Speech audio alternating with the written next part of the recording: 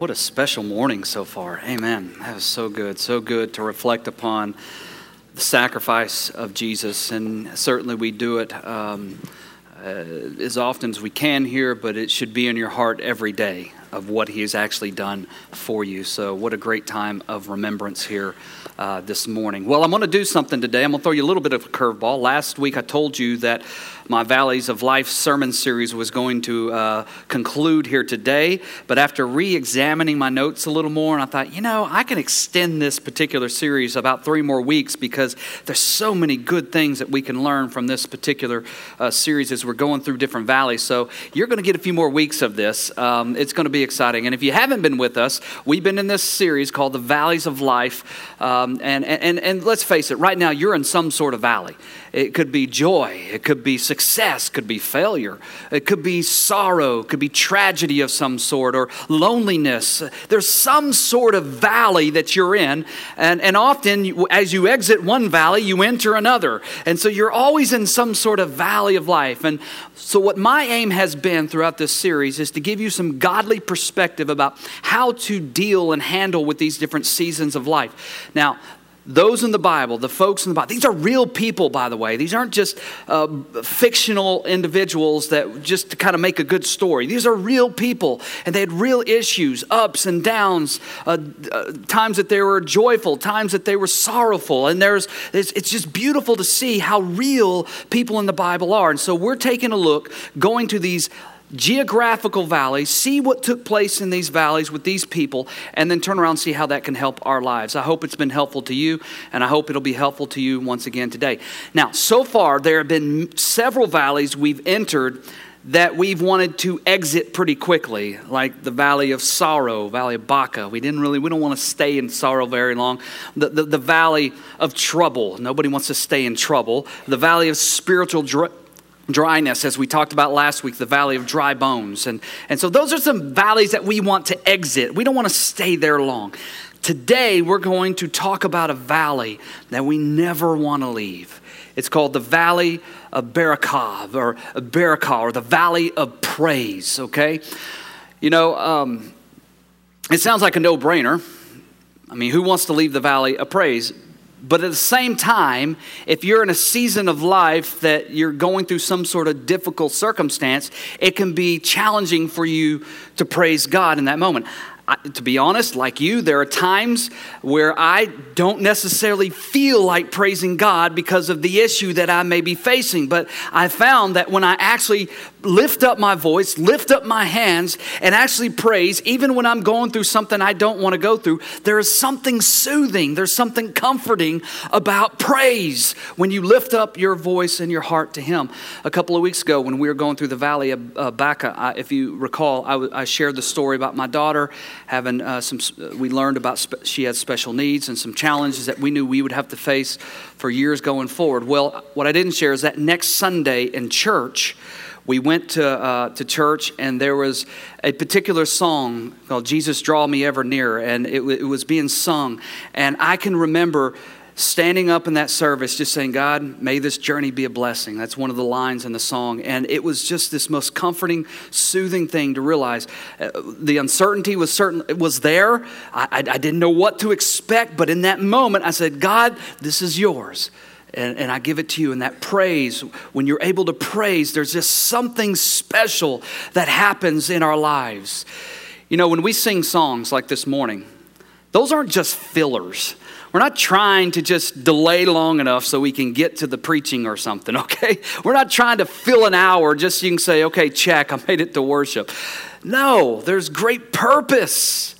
It's an opportunity for you to express praise to God and allow Him to stir you even in those moments that are very challenging that you're facing. And so we want this to be a time where you can just say, "God, I don't know if I enjoy these circumstances, but I trust you, I love you, I worship you." So I want you to think of something right now. Is there something challenging that's going on in your life? Has that challenge kind of squeezed the praise out of you? And it's been very difficult for you to lift up your voice or lift up your heart, lift up your hands. Well, if that is, I want you to hold that thought, hold that challenge. We're going to come back to it in a little while. Because what we're going to do now is we're going to go to a valley, the valley of Berakah, and we're going to go there and see how Israel had a very, very difficult challenge. But we're going to see how praise kind of walked them through it in this very obscure story we're going to look at. One that maybe you're not too familiar with. But turn with me to 2 Chronicles chapter 20 today. Actually, I really love this story. It doesn't get enough attention. But today we're going to give it a lot of attention. I have a feeling I need to give you guys some background here just to kind of get you up to speed. And so let me give you the context. This event took place during the reign of Jehoshaphat as he's the king of Judah. He was the son of the great king Asa.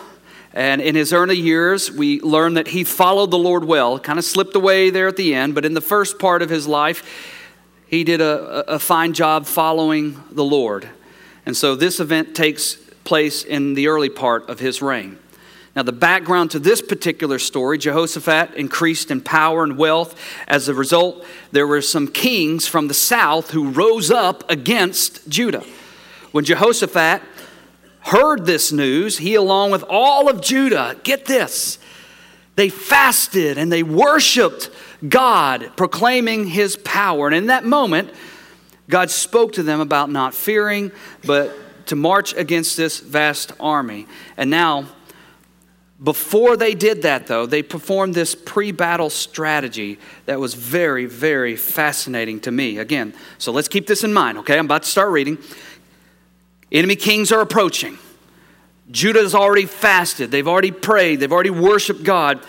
And they were saying to him, actually back in verse 12, not up on the screen, that this is your battle, God. This is yours. Our eyes are on you is what they're declaring. And then God returns and he says to them, yes, this is my battle, not yours.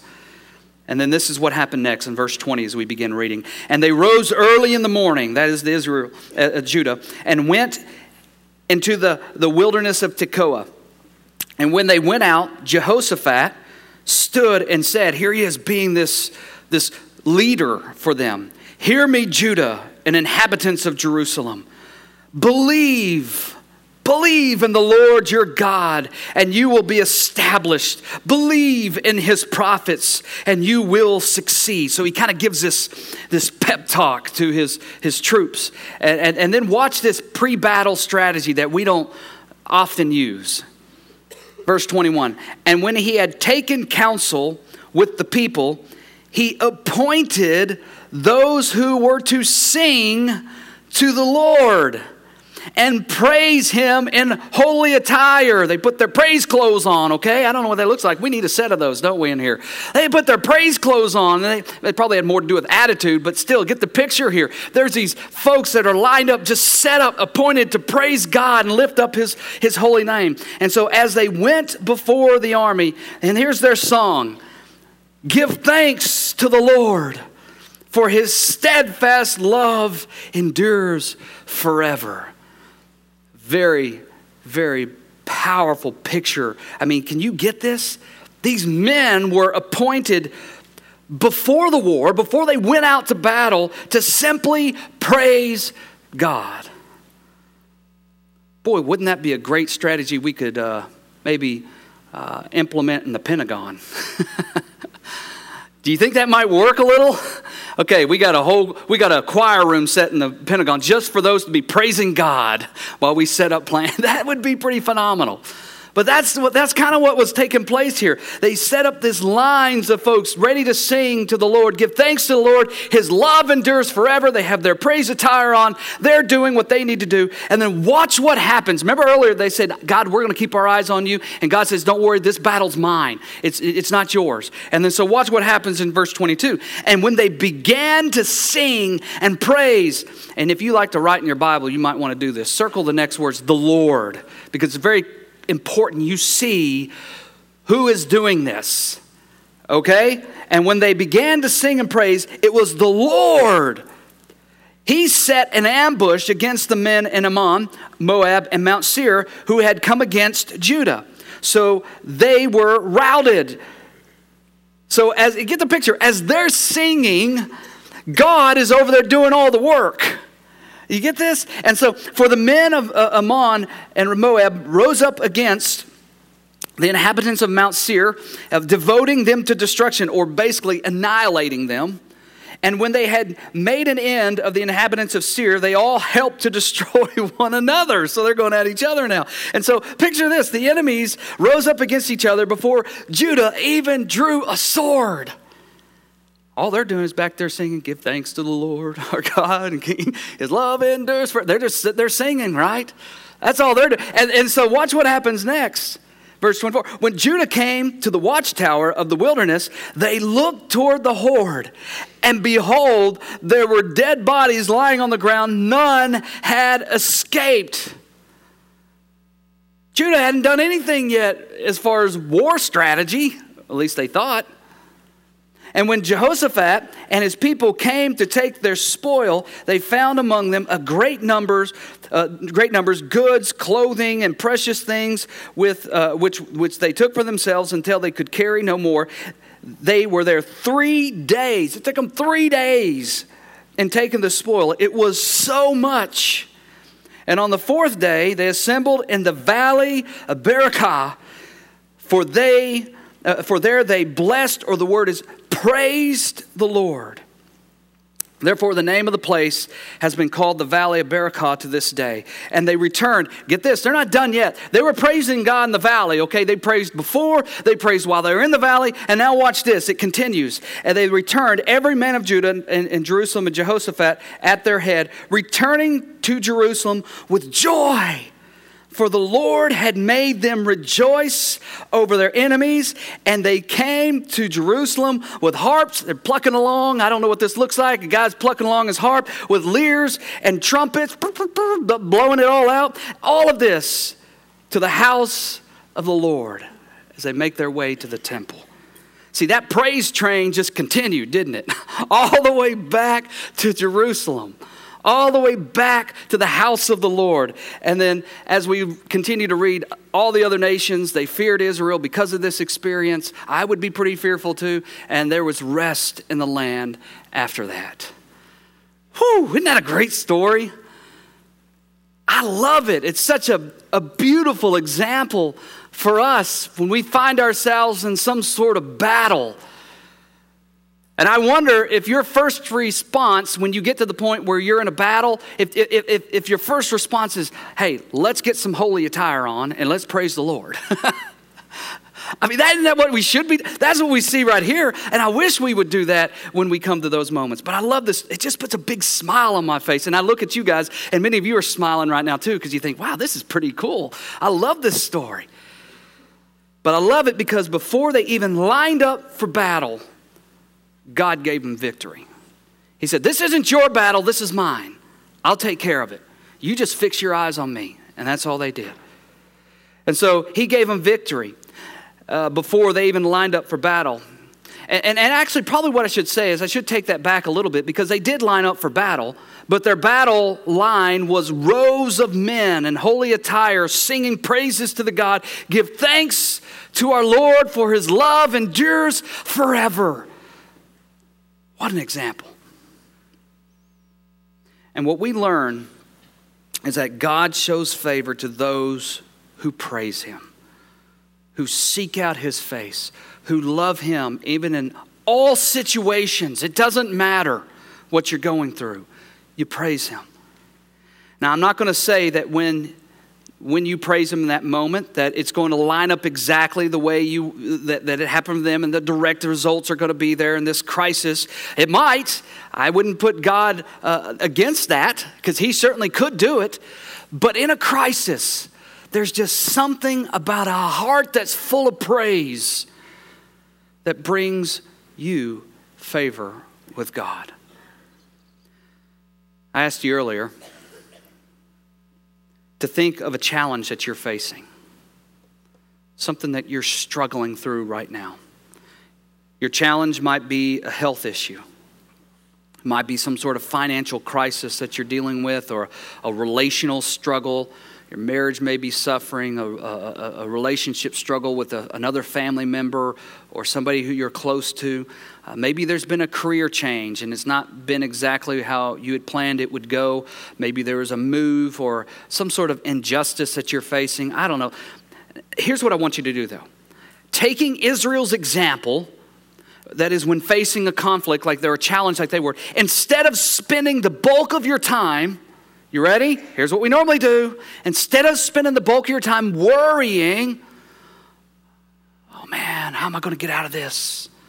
How can we overcome? Oh my goodness. And you're instead of worrying like that, instead of whining, oh, why is this happening to me? I can't believe it's taking place. Instead of whining, or instead of wishing it was different, I wish I had that life or her life or his life. I wish I had, instead of worrying or whining or wishing that something was different. Those are things we're tempted to do. Think about this event and change your strategy to praise in that moment.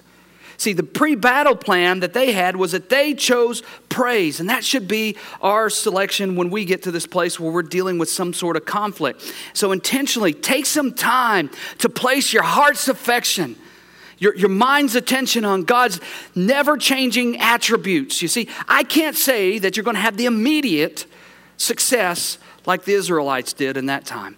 But I can promise that your attitude will change for the better through this experience. Now, I know you're going to be thinking right now, I've already got the wheels turning, okay? I'm anticipating what you're thinking. Oh, Pastor, you just don't understand. You have no idea what I'm going through. My situation is just awful. It's dreadful. What in the world do I have to praise God for?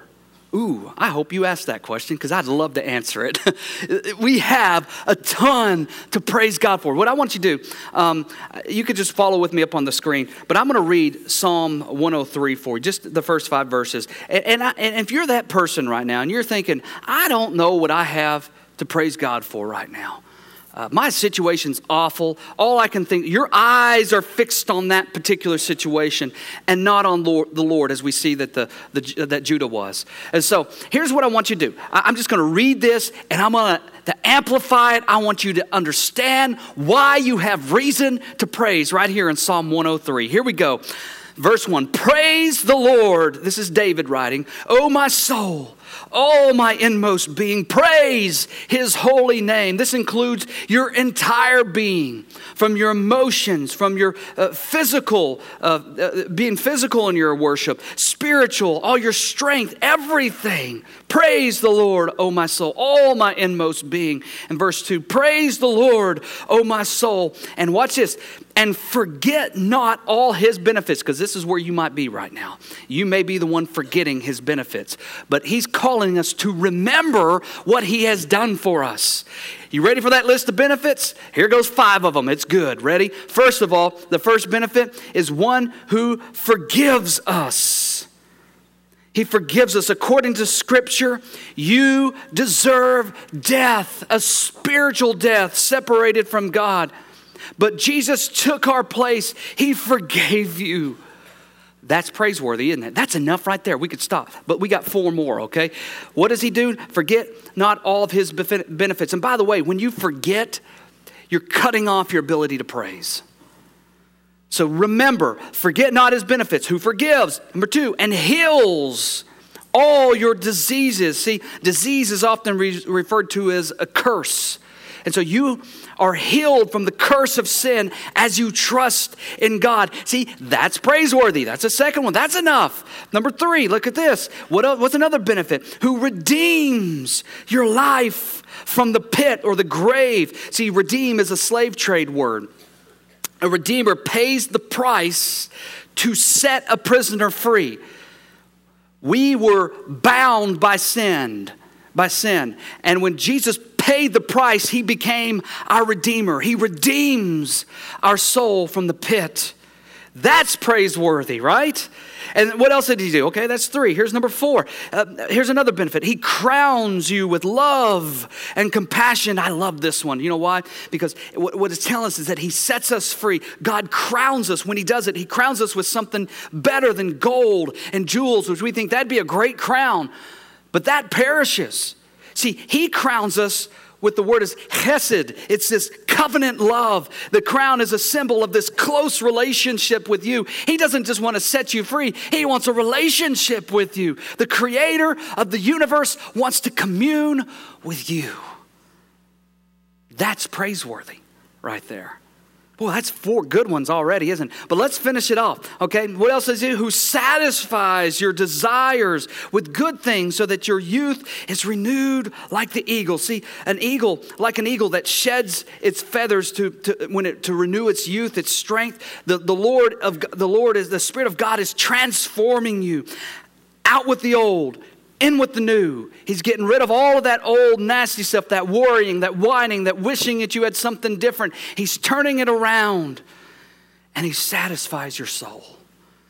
So with all these benefits, with all these glorious things that God provides us through his rich mercy and his blessing, everything, you have more than enough to praise God today, no matter what you are facing in this moment. So if you're a believer in here, you've tasted new life, there's no circumstance that can take away those benefits from you. You keep that Psalm 103 close to your heart, because those are more than enough reasons for you to say, God, I love you and I will worship you right now. So you can praise him in all seasons, because your praise is to be centered on God's never-changing work, the things he's given you, not your ever-changing circumstances. So here's your key point today. You have more than enough reason to praise God in all seasons. But here's the deal. It's your choice to do it. You have an option today to say, yes, Lord, I'm going to lift up my voice and lift up my arm, lift up my hands. I'm going to worship you. You have a choice. Now, I realize you'll enter some valleys of life that are extremely tough.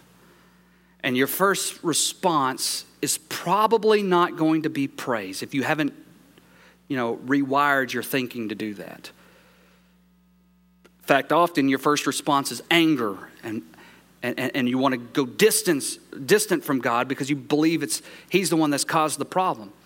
But let me say this, soon after that sting that initial sting of that troubling experience wears off, let me tell you something. If you could just fix your eyes on Jesus as the author and perfecter of our faith, as the author of Hebrews says there, we know, and as we saw from this 2 Chronicles chapter 20, that example there, if you can do that, if you just fix your eyes on Jesus, you'll have this overflow of praise regardless of your challenges. And if you stay in the valley of Barakah, you're going to be a different person. I'm convinced of that. If you can stay in the valley of praise, oh, what a different person you'd be. Not just for yourself, but all those around you. It'll be wonderful. See, some of you are lacking peace right now because you're not in the valley of praise. You're forgetting. And when you forget, you're forgetting all of his benefits, and when you forget, it cuts off your ability to praise. But you're forgetting those benefits that he has brought you. And so I encourage you today, don't forget them. Remember what he has done for you, and let that guide your praise no matter what you're facing right now. Let's bow our heads. We're going to do something a little different here in just a moment. So just go ahead and bow your heads, and we're going to wrap up. But let me just kind of get this last thought out there, okay? As you're just you and the Lord right now, and you're thinking, have you been far from the valley of praise because of some sort of circumstance? Have you forgot the benefits of God? See, even if you've been in a very tough valley, it's time for you to praise again. So here's what we're going to do. Okay, your heads are bowed right now, but go ahead and start getting your heart stirred a little bit.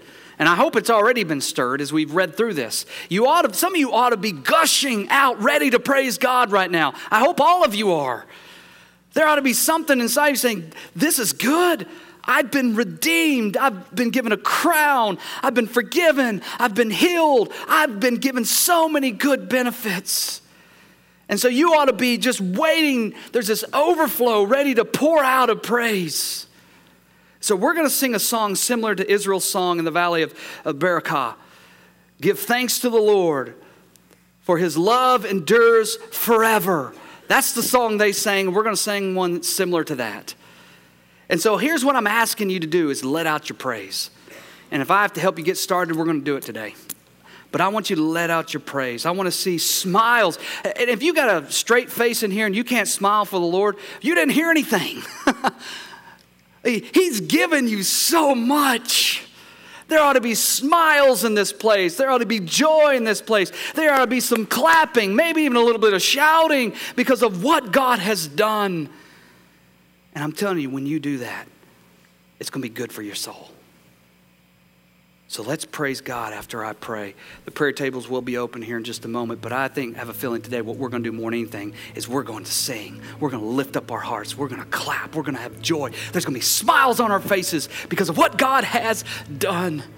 So let me pray. Father, this is your invitation. This is your ministry time, and this is an opportunity for us to do as Judah did, that we fix our eyes on you and declare the battle is yours. And what our job is to do is to worship, to praise you, and to love you, and we'll let you go to battle. I pray today if there's any heartache, any hurts, any hardships that people are facing, that they would take this strategy and let their face and their countenance show joy and expressing and smiles and just love for you.